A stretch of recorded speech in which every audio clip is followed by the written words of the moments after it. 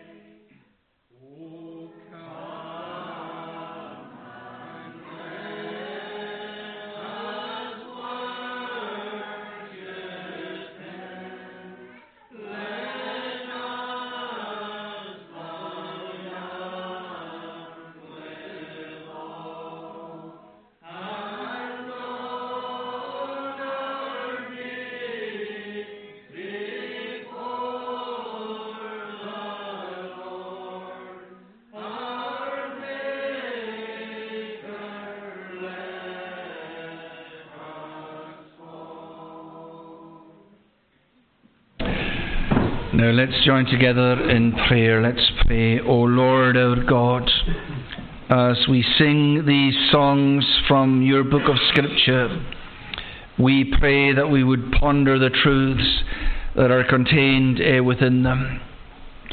Our confession is that there are days in life's experience when we don't feel like singing at all.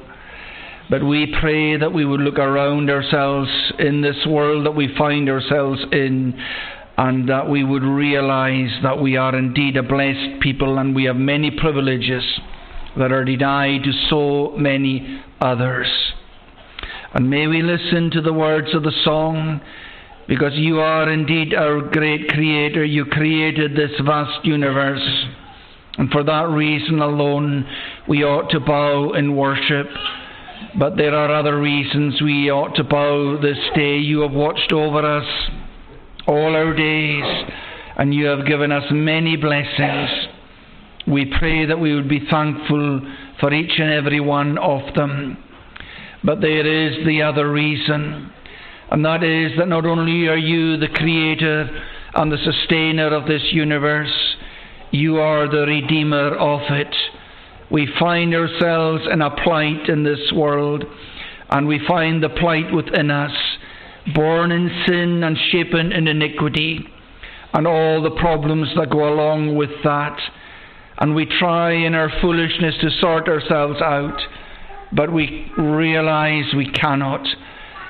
But the great glory of the gospel is we don't have to sort it out, because we are here this day to worship the God who has sorted it himself. For this is the God who so loved this world that he gave his only begotten Son, that whosoever believeth in him should not perish, but have everlasting life. O Lord our God, help us to believe these truths this day.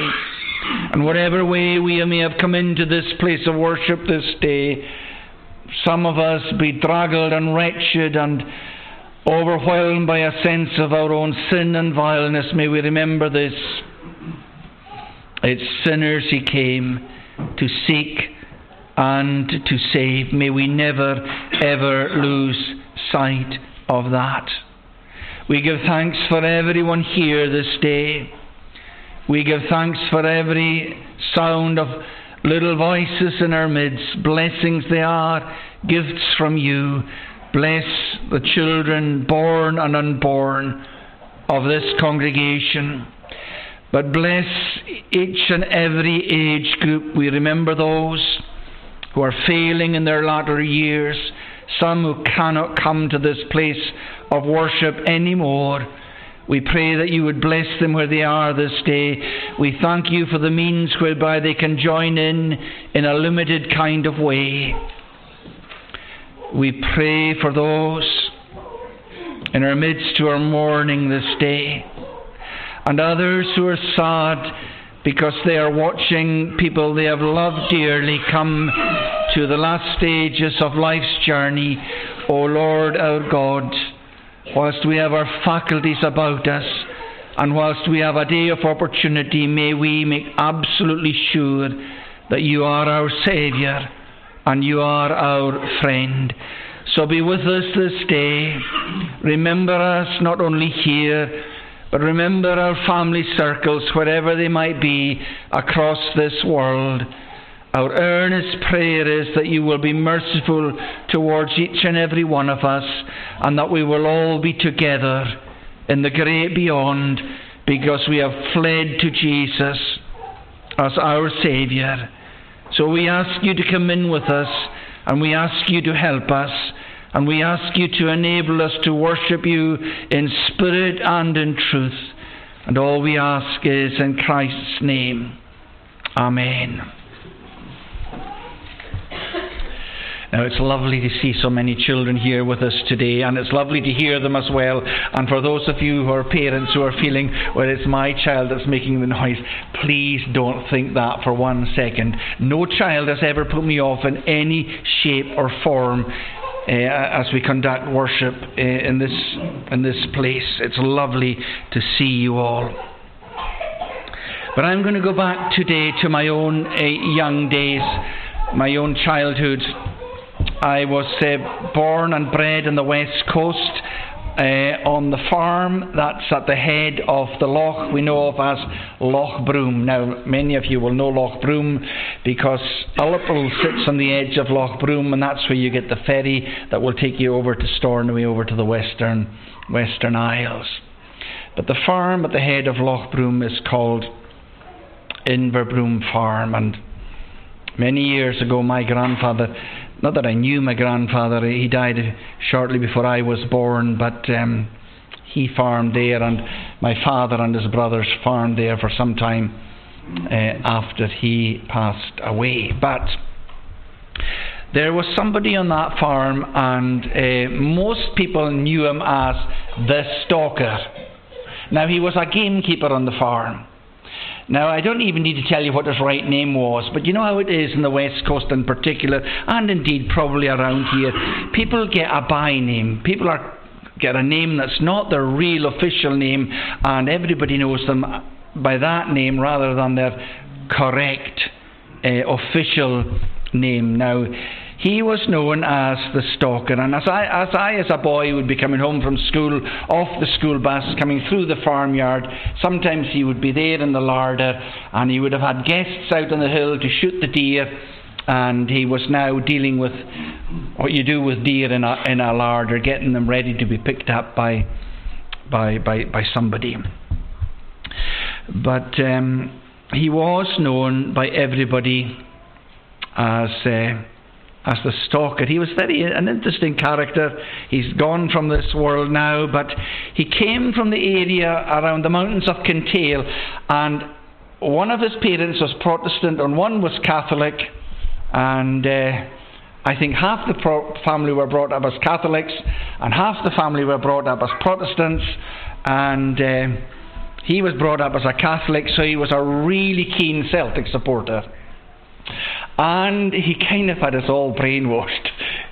There was no team except for Celtic in the world. Now, when I went off to Glasgow as a student, I lived near one of the big football parks in Glasgow called Hampden, and quite often Celtic and Rangers would meet at Hampden, and I just got so sick of what I was seeing that I decided I'm not having anything to do with Celtic anymore, and I moved on. But the point I want to make is this, that he was known as the Stalker simply because he was the gamekeeper, he was the stalker on the estate. Do you know, that's the exact same way it is with Jesus. He has many names, but one of the names he said he had was the Way. And you might think, well, that's a very strange name. Why would anyone be called the Way? And the reason why he was called the Way is this: he's the only person who can get us into heaven to be with God. In other words, he's the way for us to get into heaven. If we don't trust in him, if we don't believe in him, we won't have our sins taken away, and if we still have our sins when we leave this world, we won't enter into heaven. But my hope and prayer is this: that we all trust in Jesus today, young and old. And if we do trust him, if we believe in him, if we've given him our sins, then he will take us to heaven to be with him forevermore. So there's Jesus. One of his names is the Way. I hope he's the way for every single one of us here today.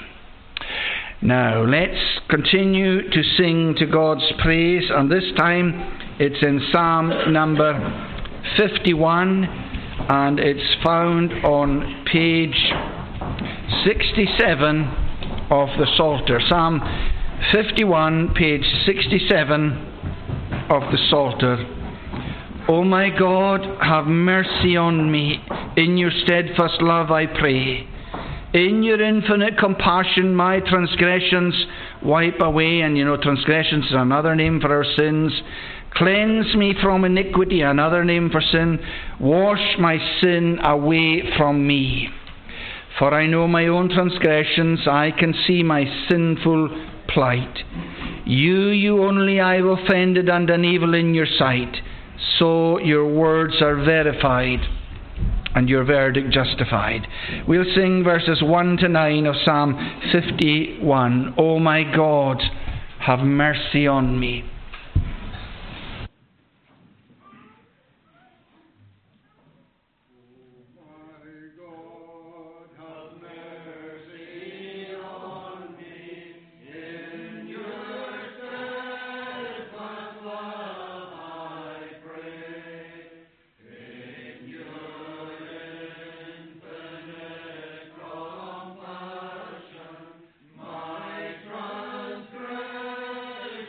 One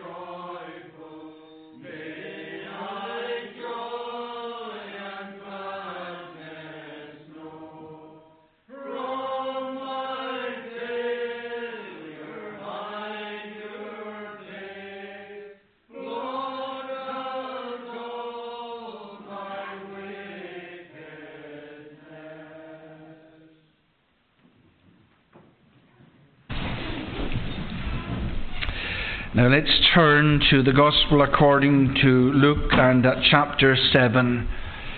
We are hopefully going to have our last sermon today on the series on John the Baptist. We'll read at the beginning of chapter 7 of Luke. After he had finished all his sayings in the hearing of the people, he entered Capernaum. Now a centurion had a servant who was sick and at the point of death, who was highly valued by him. When the centurion heard about Jesus, he sent to him elders of the Jews, asking him to come and heal his servant. And when they came to Jesus, they pleaded with him earnestly, saying, "He is worthy to have you do this for him, for he loves our nation, and he is the one who built us our synagogue." And Jesus went with them. When he was not far from the house, the centurion sent friends, saying to him, "Lord, do not trouble yourself, for I am not worthy to have you come under my roof. Therefore I did not presume to come to you. But say the word, and let my servant be healed. For I too am a man set under authority, with soldiers under me. And I say to one, go, and he goes, and to another, come, and he comes, and to my servant, do this, and he does it." When Jesus heard these things, he marveled at him, and turning to the crowd that followed him, said, "I tell you, not even in Israel have I found such faith." And when those who had been sent returned to the house, they found the servant well. Soon afterwards he went to a town called Nain, and his disciples and a great crowd went with him. As he drew near to the gate of the town, behold, a man who had died was being carried out, the only son of his mother, and she was a widow. And a considerable crowd from the town was with her. And when the Lord saw her, he had compassion on her, and said to her, "Do not weep." Then he came up and touched the bier, and the bearer stood still, and he said, "Young man, I say to you, arise." And the dead man sat up and began to speak, and Jesus gave him to his mother. Fear seized them all, and they glorified God, saying, "A great prophet has arisen among us, and God has visited his people." And this report about him spread through the whole of Judea and all the surrounding country. The disciples of John reported all these things to him. And John, calling two of his disciples to him, sent them to the Lord, saying, "Are you the one who is to come, or shall we look for another?" And when the men had come to him, they said, "John the Baptist has sent us to you, saying, 'Are you the one who is to come, or shall we look for another?'" In that hour he healed many people of diseases and plagues and evil spirits, and on many who were blind he bestowed sight. And he answered them, "Go and tell John what you have seen and heard. The blind receive their sight, the lame walk, lepers are cleansed, and the deaf hear. The dead are raised up from the poor of good news preached to them. And blessed is the one who is not offended by me." When John's messengers had gone, Jesus began to speak to the crowds concerning John. "What did you go out into the wilderness to see? A reed shaken by the wind? What then did you go out to see? A man dressed in soft clothing? Behold, those who are dressed in splendid clothing and live in luxury are in king's courts. What then did you go out to see? A prophet? Yes, I tell you, and more than a prophet. This is he of whom it is written, 'Behold, I send my messenger before your face, who will prepare your way before you.' I tell you, among those born of women, none is greater than John. Yet the one who is least in the kingdom of God is greater than he." When all the people heard this, and the tax collectors too, they declared God just, having been baptized with the baptism of John. But the Pharisees and the lawyers rejected the purpose of God for themselves, not having been baptized by him. To what then shall I compare the people of this generation, and what are they like? They are like children sitting in the marketplace and calling to one another. We played the flute to you, and you did not dance. We sang a dirge, and you did not weep. For John the Baptist has come eating no bread and drinking no wine, and you say he has a demon. The Son of Man has come eating and drinking, and you say, look at him, a glutton and a drunkard, a friend of tax collectors and sinners. Yet wisdom is justified by all her children. Amen, and may God bless to us that reading from His Word. Let's join together again in prayer. Let's pray. O Lord our God, we realize that whilst you were with us, at least with the human race, on this planet around 2 millennia ago, there were astonishing things going on everywhere you went. And we thank you that we have the record of these things this day, because we realize they are meant to stimulate questions in our minds. Who on earth are you? Where have you come from? What are you doing here? We see you dealing with all kinds of problems, but we see you dealing with the biggest problem of all, the one that scares the life out of us all. We see you mastering death itself. Not only mastering it in the widow of Nain's son, but mastering it in your own experience, because you come triumphantly from a grave in Israel. And we are here this day because of an empty tomb. We live in a chaotic world. We live in a world full of pain and pangs and death. But we have hope in the midst of the darkness. You are our hope. You are our rock. And in the midst of the topsy-turvy world we live in, we pray you to bring down those who are in positions of power, whatever that power may be, who are abusing it and are pursuing an agenda of godlessness. And we pray that you would strengthen the arms of those who believe in you and who are struggling and getting a hard time simply because they believe in the Lord Jesus Christ. O Lord our God, please have mercy upon us, and please help us. And help us just now as we turn to your word, seeking afresh to explore it once again this day.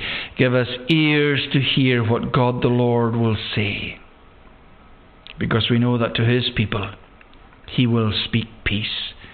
So may we know the peace of God as we interact with your word this day, and all we ask is in Christ's name. Amen. Now let's continue in the same song. It's Psalm 51 and it's page 68. It's at verse 10. Lord, create a pure heart in me, and a steadfast mind renew. Do not take your spirit from me. Cast me not away from you. Give me back the joy I had. Keep my willing spirit glad. We'll sing from verse 10 to the end of the song. Lord, create a pure heart in me.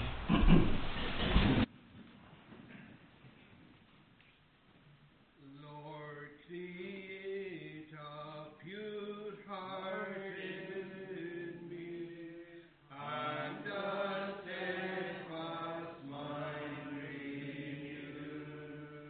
Do not take your spirit from me.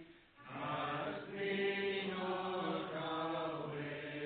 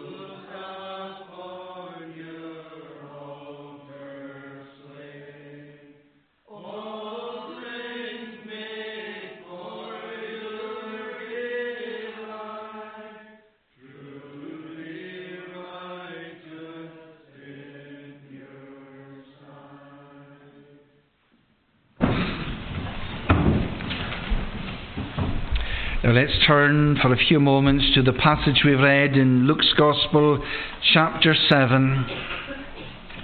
And we'll read again at verse 31. To what then shall I compare the people of this generation? And what are they like? They are like children sitting in the marketplace and calling to one another. We played the flute to you, and you did not dance. We sang a dirge, and you did not weep. For John the Baptist has come eating no bread and drinking no wine, and you say he has a demon. The Son of Man has come eating and drinking, and you say, look at him, a glutton and a drunkard, a friend of tax collectors and sinners. Yet wisdom is justified by all her children. Now let's, by God's enabling, seek to explore something of this area of Scripture. As I said, we're going to wrap up our series on John the Baptist today with this final sermon. Let's remind ourselves what the context is. John the Baptist was the forerunner of Jesus.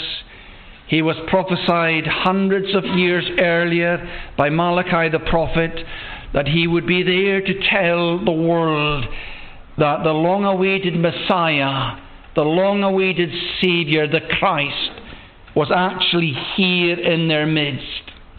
And John knew these things by the revelation of the Spirit of God within him, and he was a formidable preacher of the good news of salvation by grace and by grace alone. And he could well say of Jesus, behold the Lamb of God that taketh away the sin of the world.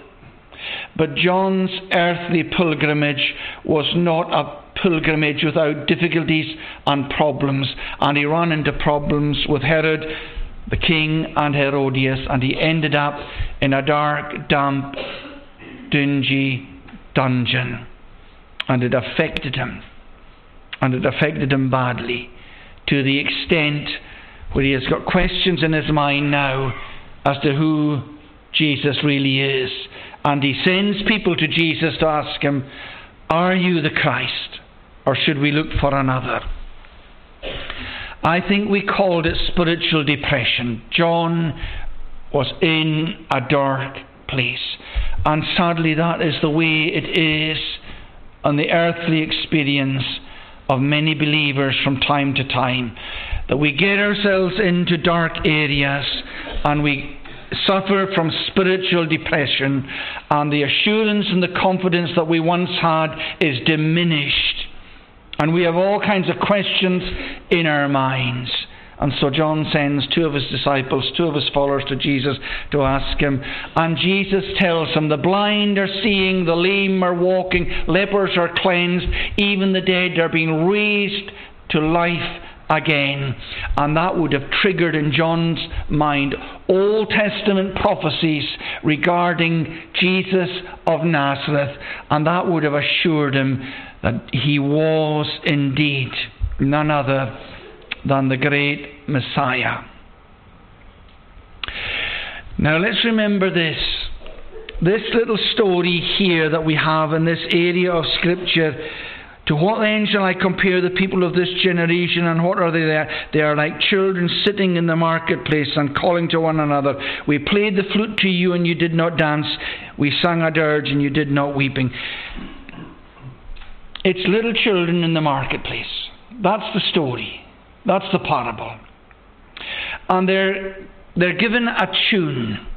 And the tune is meant to be joyful. And it's meant to find a response with them. And they're meant to engage in some joyful activity. But they don't. They don't respond in the right way. They don't respond in the appropriate way. So they go to the other end of the spectrum and they play them a dirge. And the dirge is meant to conjure up ideas of mournfulness and sadness. So they get the dirge, and again they are not responding in the appropriate kind of way. So it goes from one end of the spectrum to the very other end of the spectrum, but there's no appropriate and there's no fitting response to what they're being exposed to. And then that's tied in to the teachings and the preaching of John the Baptist and the teaching and the preaching of Jesus of Nazareth. Now please let's remember this. At the core of the message of John the Baptist, you find the exact same teachings as you get in the teaching of the Lord Jesus Christ. John the Baptist was simply the forerunner, but his message was this. It was a baptism of repentance for the remission of sins. In other words, you want to get rid of your sins, you've got to repent. Now, what does repent mean? There are three basic elements to repentance. And the first one is this. You recognize who you are and what you are. We've just been singing songs from God's Word that are so into us being upfront and honest with ourselves. And not only into us being upfront and honest with ourselves, but being upfront and honest with God. Psalm 51 was written by David after he'd committed murder and adultery, and he's coming before God. He spent a period on the run from God. At least 9 months, maybe longer. And he did something that you and I are always doing. We do something wrong, we know it's wrong, but we don't want to admit it, and so we duck and dive, and we run and we hide. But because David is a real believer, and because the love of God is coming towards him, he's not going to get off with it. And ultimately he has to put his hands up and he has to come to God. And he's basically saying, I'm a sinner, I'm full of iniquity, I'm full of transgression. He uses all kinds of words to describe himself. But at the end of the day, he's been upfront and honest with himself and with God. I call Psalm 51 the Psalm of personal pronouns. And I call it that simply because you've got no ducking and diving. It's my sin, it's mine iniquity, it's my rebellion, it's my transgression. But see, when people get to that stage where you're honest with yourself and you're honest with God and you listen to what God says to sinners, it's just like a balm to your soul. To realize I can be saved the way I am, in the saturation of my own rebellion and sin, He'll save me that way. That is the gospel. That is the glory of the gospel. But I was telling you what repentance is. The first thing about repentance is to recognize who we really are. We're sinners. But the next thing is this, what we would call regret. And what I mean by that is a sorrowful regret. Now here's a big difference. There's a huge difference between a sorrowful regret for sin and remorse.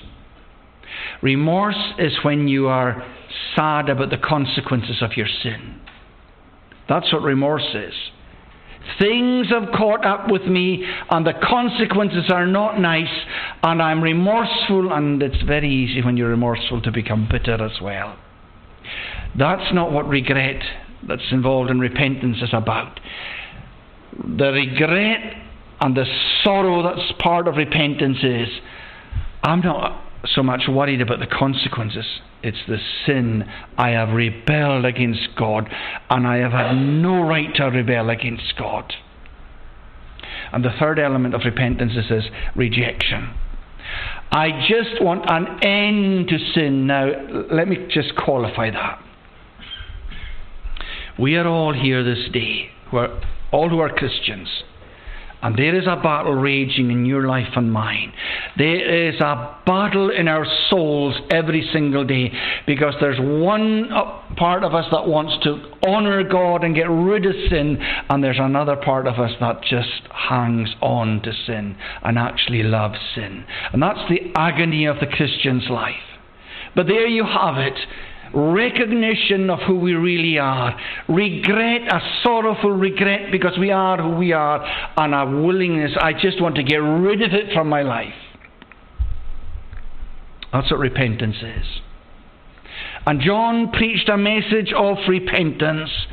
But let's remember this, you can never have real repentance without its twin, and its twin is faith. And it's faith in whom? Is it faith in John the Baptist? Is it faith in the great Apostle Paul? Is it faith in the great lawgiver Moses? No, it's ultimately faith in the only Redeemer of God's elect.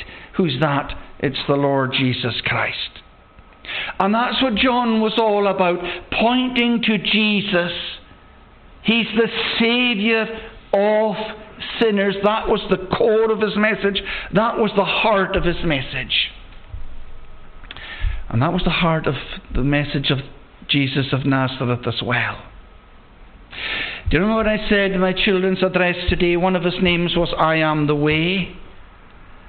And he's the only way. We live in such a religious world. Religions all around us, and people are in terrible bondage to religious systems, trying to make themselves good enough to secure a good future for themselves. And we've all done it. We've all done this. But we need to stop doing it, because it's not going to get us anywhere. And at the end of the day, we don't need to do it, because he saves us in our sins.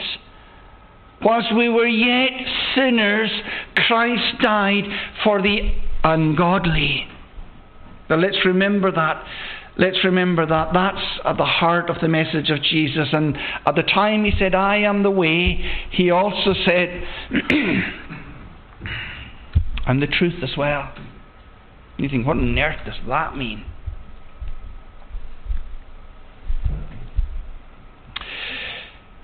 Do you know the truth that's revealed in this book that God has given to us ultimately comes down to three basic elements. One is that God is holy. I think we know that. But the other is this, that humankind is sinful. I think we know that. But the glory of the message of this book is this: God reconciles each. God was in Christ reconciling the world unto himself. And yes, we have to believe, and yes, we have to repent, but at the end of the day, it's God who has done something about your plight and my plight. I mean, we're here today not because it's my idea, and ultimately not because it's your idea, but because it's God's idea. And what is God's idea? I am holy, you are not, but I'm going to bring you to myself. And you're going to share in who I am and what I am, and you're going to share in my glory throughout the endless ages of eternity. You know, we would never, ever, ever dare to make this stuff up, because we would just think that's far too presumptuous. That's far too presumptuous. We don't have to make it up. God has made it up. And not only has God made it up, God has done something about it. We are here this day because of the history of this planet we live on. There was a man who lived in Israel for 33 years, and he even had the power to raise the dead. The widow of Nain's son was brought back to life again. You know, at one of the clubs on Friday, we were talking about the Bible. Or was it in one of the school? It was when I was maybe in one of the classrooms, or it was at the club. I can't actually remember now, but we were talking about the Bible. And he said, it's myth. And I said, no, it's not myth. It's not myth. It's history. It's history. And it is so important for us to differentiate in our mind what is myth and what is not. You go to ancient Babylon and you have a battle between a god and goddess, and the outcome of that battle is, or at least the leftovers of the goddess that's defeated. That's where you get this world from. That is myth. Nobody is saying that's history. And you go to the ancient classics, to Greek and to Rome, and you get all kinds of myths. And sometimes when you're reading that mythology, well, at least I get so confused. There's this god, and there's that goddess, and there's this demigod, and it is so confusing. But at the end of the day, it's myth. This is not myth. This is not myth. This is presented as historic truth. And at the heart of the message of Jesus of Nazareth was this holy God, sinful people, I'm going to fix it. And then he said, not only am I the way, the truth, he's the life.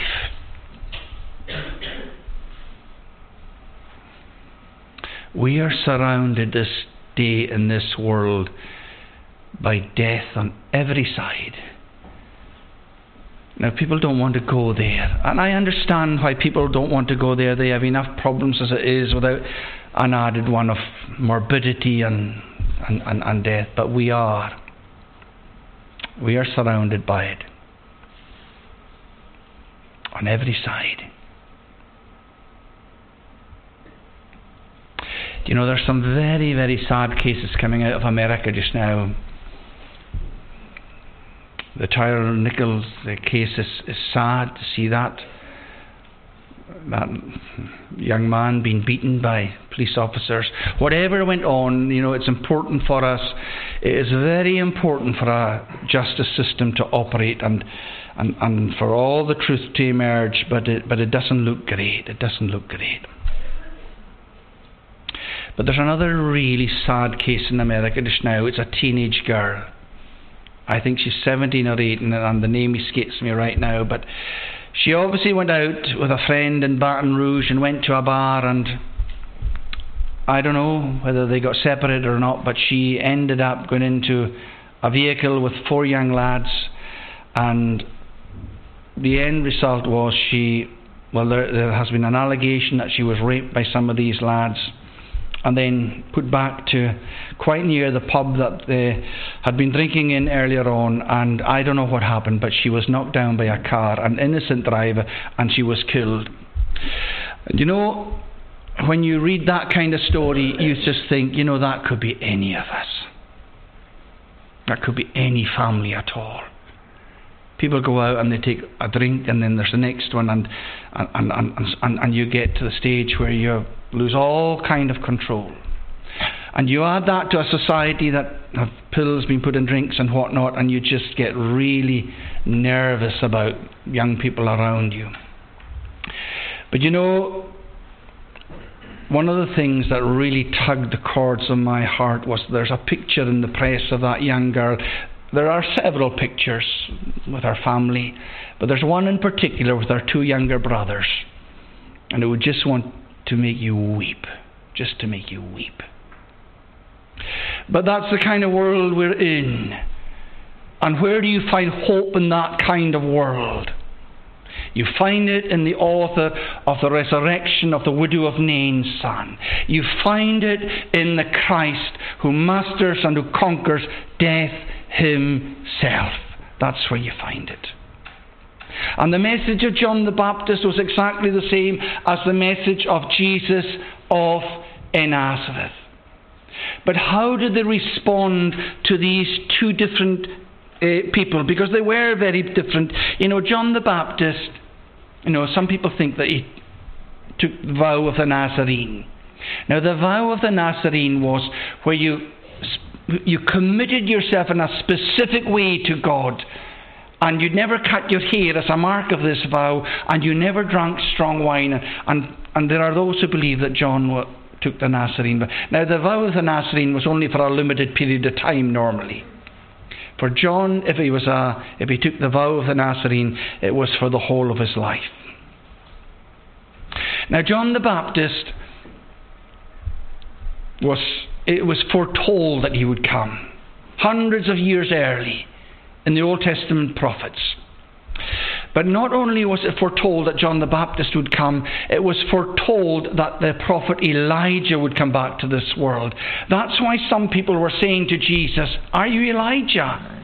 They knew their Old Testament scriptures, and they're saying to him, are you Elijah? And he's saying, no, I'm not Elijah. Now, he wasn't literally Elijah, but he came in the same spirit of Elijah, and Jesus himself tells us that in the Gospels, that he is the fulfillment of that prophecy that Elijah would come back to this world. Now, Elijah dressed in a certain way, and John the Baptist emulated the way he dressed.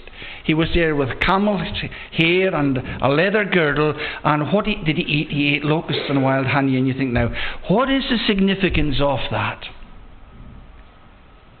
Well, it was the very low in society that would go and eat locusts, because they had nothing else to eat.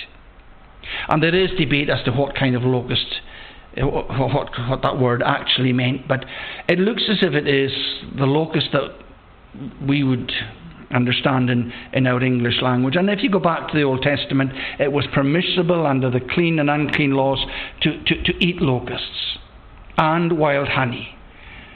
Now, wild honey, well, you just found it in the hollow of a tree or whatever the bees had made it. In other words, John the Baptist, he wasn't used to luxury. He wasn't used to finery. Some people say there was an austerity about him, but I don't want to use the word austerity, but there were certainly indications of poverty. So there he was, the way he dressed, the way he ate, and he's preaching this message. But what do they say about John the Baptist?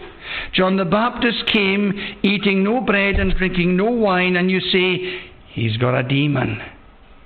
Okay, that's your conclusion on John the Baptist. Here is the Son of God. Here is Jesus, also known as the Son of Man. And he's come eating and drinking, and you say, look at him, a glutton and a drunkard and a friend of tax collectors and sinners. Jesus did mingle. Jesus did eat in what we would think a normal kind of way, and eat and drink with others. In other words, he wasn't afraid to rub shoulders with the fallen of this world, and even those who were categorized as the worst of the fallen of this world, the tax collectors and sinners. But what have they got to say of this Jesus who does this? Look at him, a glutton and a drunkard. Jesus was not a glutton, and Jesus was not a drunkard. But you've got this approach of John the Baptist, and you've got this approach of Jesus of Nazareth, and although they're preaching the exact same message, their approaches are very, very different. But there are people in that society who have written them both off. And you think, why? Why would they do that? When the message is so amazing, and the message is so wonderful, and the message is so glorious. Simply because they are so hardened in the hardness and the austerity of their own sin, that's what they're going to do with both these men. And that indeed is what they have done. They've written them both off. So where does that leave us? Well, that leaves us with this. Yet wisdom is justified by all her children. Now I want to say just a little bit about wisdom, and then I want to use other words from other versions of this word justified, because I think in one version it's wisdom is vindicated, and I think in the New International Version it says that wisdom is proven or proved right by all our children. What on earth does this all mean? Well, in a sermon recently here, we spoke about two different wisdoms that present themselves in the Word of God. One is the wisdom of God, and the other is the wisdom of man. And these two are on a trajectory of collision. They will never agree. They will never agree. The wisdom of man is this: I'll sort myself out in some kind of way or another, and if there's a God in heaven, I'll make myself good enough for myself to save myself. That's the wisdom of man. The wisdom of God is this: I'm a holy God, they are sinners, I can't abide sin, there must be resolution to this equation, and his way of dealing with it is by substitution. We call it substitutionary atonement. Remember what that word atonement, at one, meant. God and man at one. How come? Because Jesus of Nazareth stands in the stead of sinners. That's God's idea. That's God's wisdom. And at the end of the day, we accept that wisdom or we reject it. Or to put it another way, we have the choice of the wisdom of God or the wisdom of this world. And we have all chosen one of those wisdoms. But wisdom is proven right by her children, and I think that's a reference to the wisdom of God, because those who believe in God are the children of God. And they are proven right, or they are justified, or they are this wisdom is proven right, or justified, or vindicated, whichever word you use, by her children. What on earth does that mean? It means simply this: for those that have fallen in with the wisdom of God, you can see it in their lives. You can see it in their lives.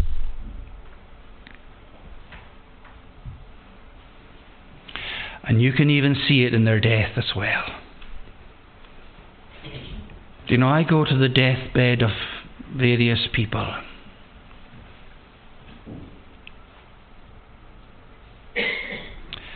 And you can tell those that have fallen in with the wisdom of God.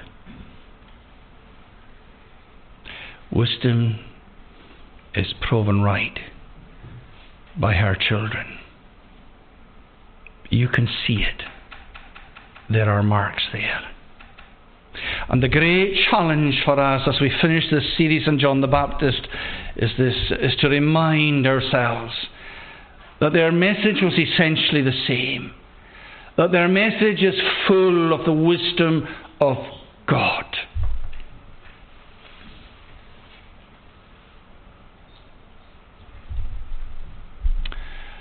And we all have fallen in with it.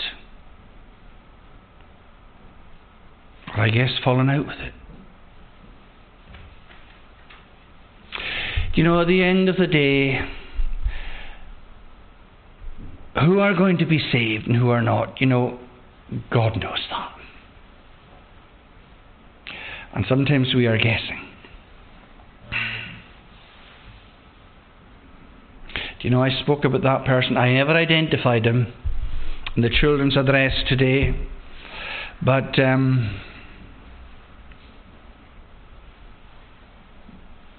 I lost touch with him for many, many years. But when I discovered he was dying, I went to Rigmore Hospital there. And I went in, he was in a single room. And he never opened his mouth. He started weeping and weeping profusely. And you know, the exact same thing happened with a sergeant of mine many years ago, and this man was, I wouldn't say he was hardened, I don't want to use that word, but he was experienced. He once dealt with an incident in which 5 teenagers had been killed. So he knew what he was about. But again, I heard he was dying, and I went to see him over there in Rigmore again. He was in a room on his own, and I went in the door, and there wasn't a word said, but there were floods and floods of tears. At the end of the day,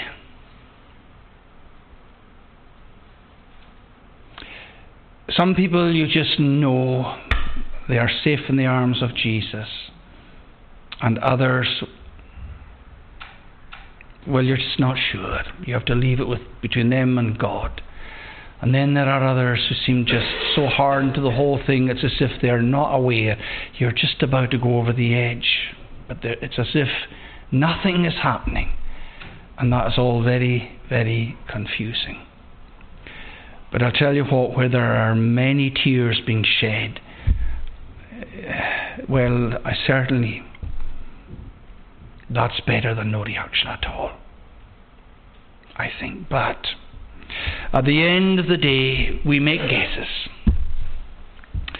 God knows the beginning to the end of every matter. God knows He's given us His wisdom. And I guess it's up to you and I how we're going to be responding.